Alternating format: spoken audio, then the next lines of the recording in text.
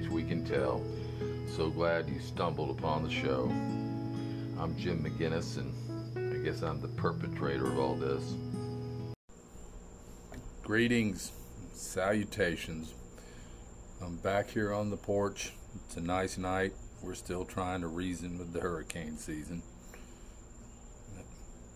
I was taking a little time to browse through one of my favorite books from my mentor, Shelby Struther.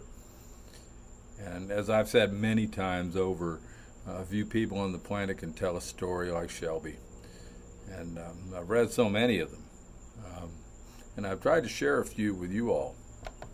In fact, I highly recommend, though, that you pick up Saddlebags, which was a collection of Shelby's columns and stories.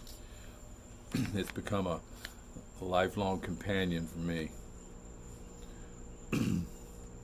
In his dedication for Kim, Tommy, and Kenny, Shelby said, "I can't explain the feeling, the love, the joy, and the constant appreciation of those who have touched me in so many ways.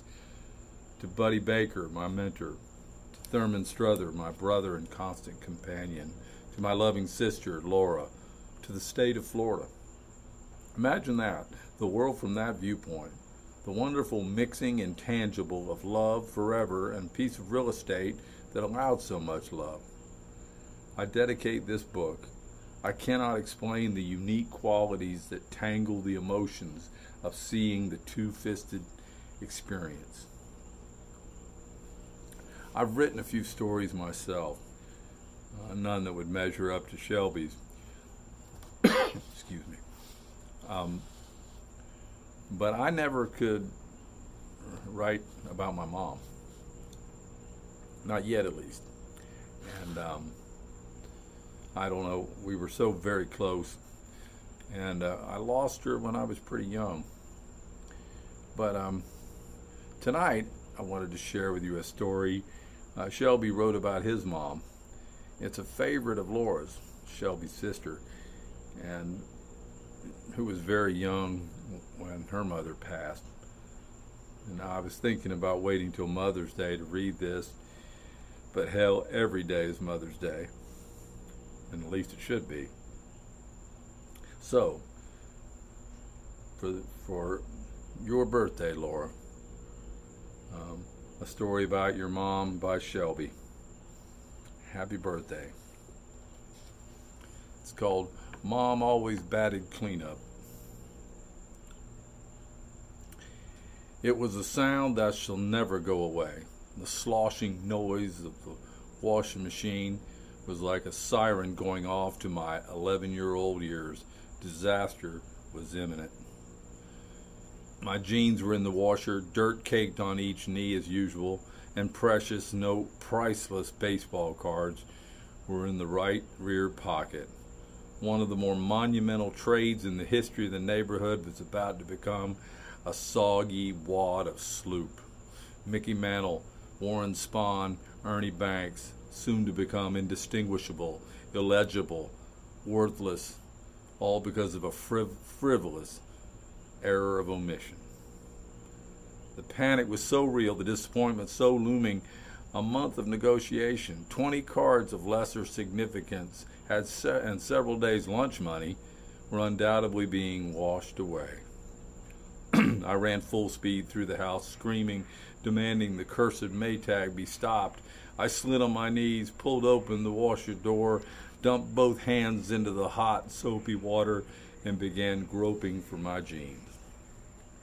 "Are you looking for these?" asked my mother, reaching into the sanitary pocket of her sterilized housecoat and pulling out the baseball cards. It was the first time I ever kissed her without being asked. Good old Mom.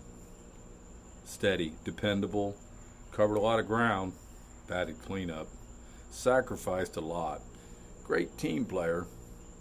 Should have made one hell of a shortstop. Which, of course, she was. It was during that time I was infatuated with the notion of becoming another Nellie Fox.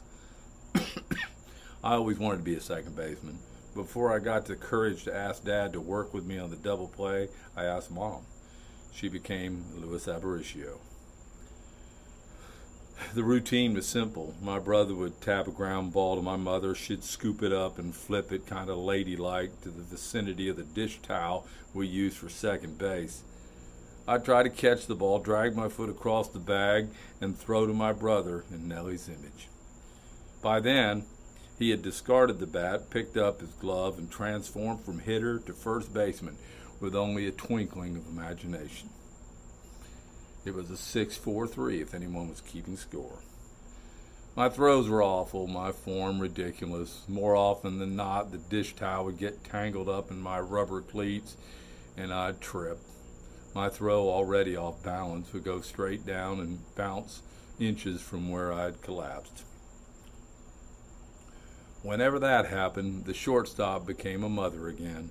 First aid, sympathy, whatever was needed. She wasn't a good athlete, only a good sport.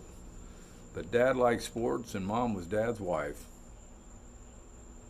What it really meant was TV of the week took precedence over the romantic movie she loved as a kid.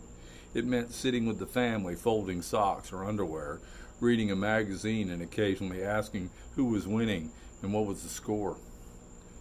Mom managed the clubhouse. The team came first. She wanted it that way. There was a time I decided to chew tobacco in Little League. Nellie Fox chews it, I argued. No deal.